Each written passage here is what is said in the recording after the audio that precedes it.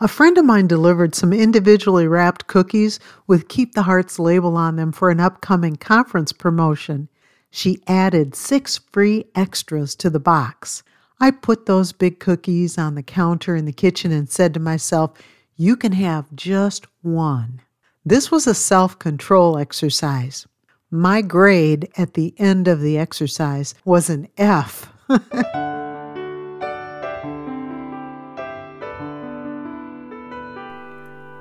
Thank you for joining Keep the Heart for today's podcast with Francie Taylor. Francie is an author, teacher, and conference speaker. Sharing lessons from the Word of God is her passion. Now, back to today's important study. I kept coming back into the kitchen to check on those cookies, and by bedtime, I had eaten all 6 of them. And they were not tiny. They were large, and they had this huge disc of chocolate on top of the shortbread cookie. By about 2 a.m., I was so sick to my stomach that I had to get out of bed and pace the floor between glasses of ginger water.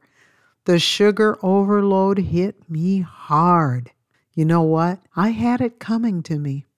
Have you ever told yourself that you couldn't eat a certain food for a certain period of time, and then you'd go and eat more of it than ever? Or have you tried to hold yourself back from losing your temper and then you exploded like a cannon? Or maybe you've experienced the runaway tongue that blurted out something that should have been edited before it was spoken? These examples are all related to a lack of self-control, also known in the Bible as temperance. Temperance is defined in Webster's dictionary as moderation, particularly habitual moderation in regard to the indulgence of natural appetites and passions. It is also defined as patience, calmness, and sedateness. In the Strong's Concordance, temperance is defined as self-control. Self-control is unnatural, but it can be gained through training. God wants us to have this fruit of the Spirit, so He trains us through exercises that come into our lives.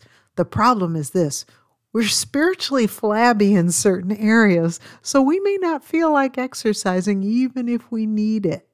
A workout for the Spirit yields even greater benefits than physical exercise. Spiritual workouts improve all areas of our lives. Let's look at some exercises we can practice to cultivate the fruit of temperance. Number 1, exercise moderation with any appetites. Pick areas where you're struggling and make them a priority in your spiritual workout routine. Is temperance with food a weak area? Start with prayer. These areas tend to run in families, and many behaviors with food are tied to things we've learned or habits we've developed over years. God knows why we have the weakness, so He can direct us to the things that will help. Make your home a safe zone by keeping healthier options in stock and limiting or eliminating the presence of things that may cause you to overindulge. As the saying goes, when fleeing temptation, don't leave a forwarding address. Maybe you've had an out-of-control spending habit. Once again, this is a matter of prayer. And then set yourself up for success by carrying cash. Now, you've heard this before. You've probably stopped and started your money diet so many times that you may even be worse off than before. But this is why we need to pray first and take action afterwards. God gives direction in a way that will help us. And in the meantime, before you spend, remind yourself that spending determines how many hours you'll have to work. If your spending is greater than your income, you've created a lifestyle of bondage, and that will leave you exhausted. But at least you'll have the latest cell phone so you can sit and scroll through the land of make-believe on social media. That's a small consolation, isn't it? Life is about so much more than just things. Memorize this verse to remind you to exercise moderation. Philippians 4:5. Let your moderation be known unto all men. The Lord is at hand. Now, maybe there's another area where you find that your appetite, whatever that appetite is out of control. Invest in your spiritual strength by spending time with the Lord in prayer, and then take action as He guides you through His Word daily. Daily Bible study is an excellent source of appetite management. God teaches us to care for ourselves because He cares for us. Number 2, exercise restraint with moods. People shouldn't be sorry that they have to live with us.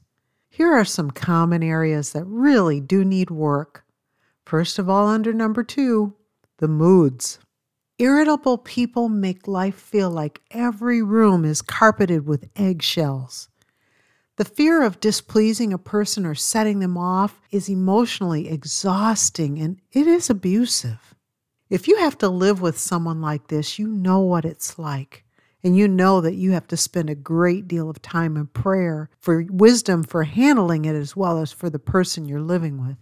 But if you are that person, figure out why you're so irritable and work on resolving the issue rather than making everyone around you miserable. Here's another area that needs work, and it's a common one, the attitude. A bad attitude is something that few adults will tolerate in children or young people, but they write themselves a free pass.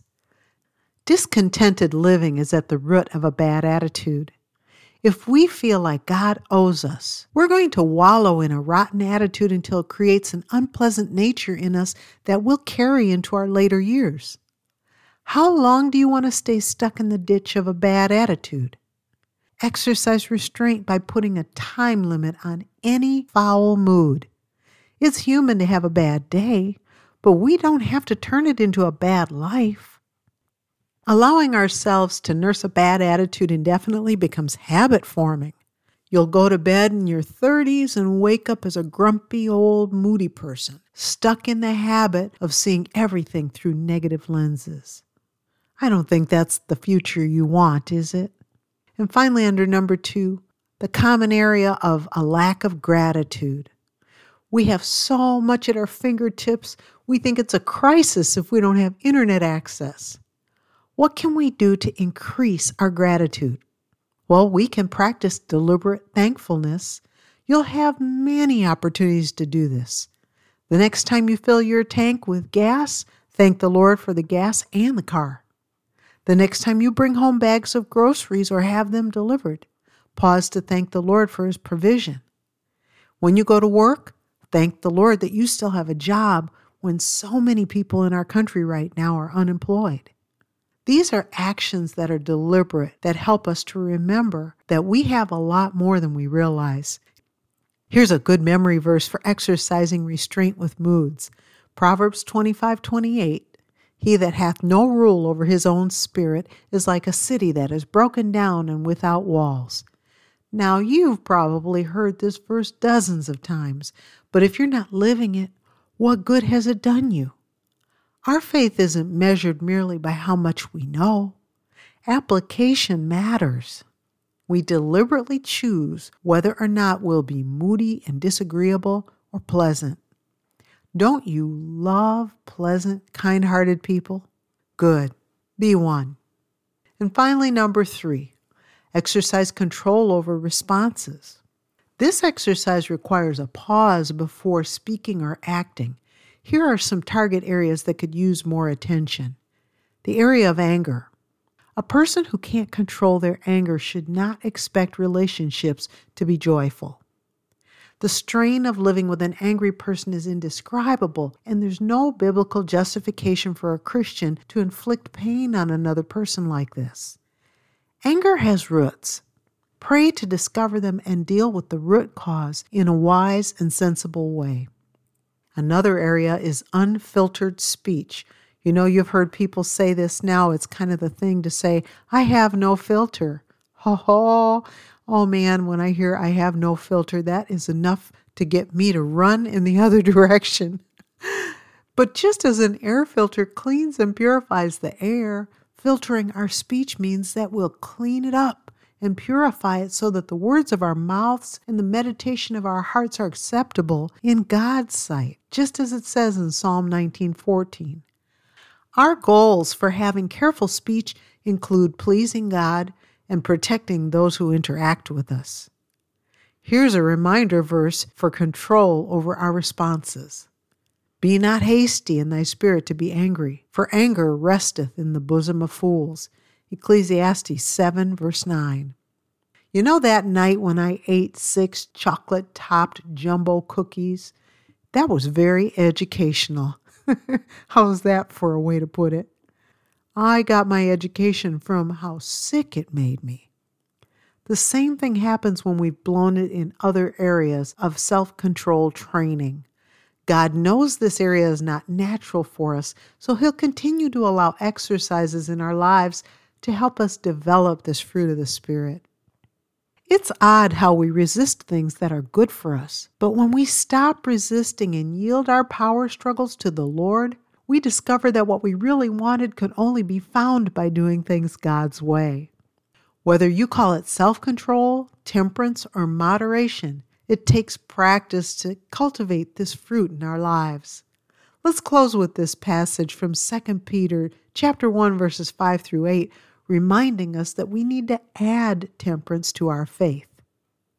And beside this, giving all diligence, add to your faith virtue, and to virtue knowledge, and to knowledge temperance, and to temperance patience, and to patience godliness, and to godliness brotherly kindness, and to brotherly kindness charity. For if these things be in you and abound, they make you that ye shall neither be barren nor unfruitful in the knowledge of our Lord Jesus Christ. You've been listening to Francie Taylor. For more from Francie, visit keeptheheart.com for devotionals, books, and the popular Bible study series, ICU, In Christ Unconditionally. ICU is flexible by design and encourages users to develop the habit of daily Bible study. Visit keeptheheart.com today. Thank you for listening.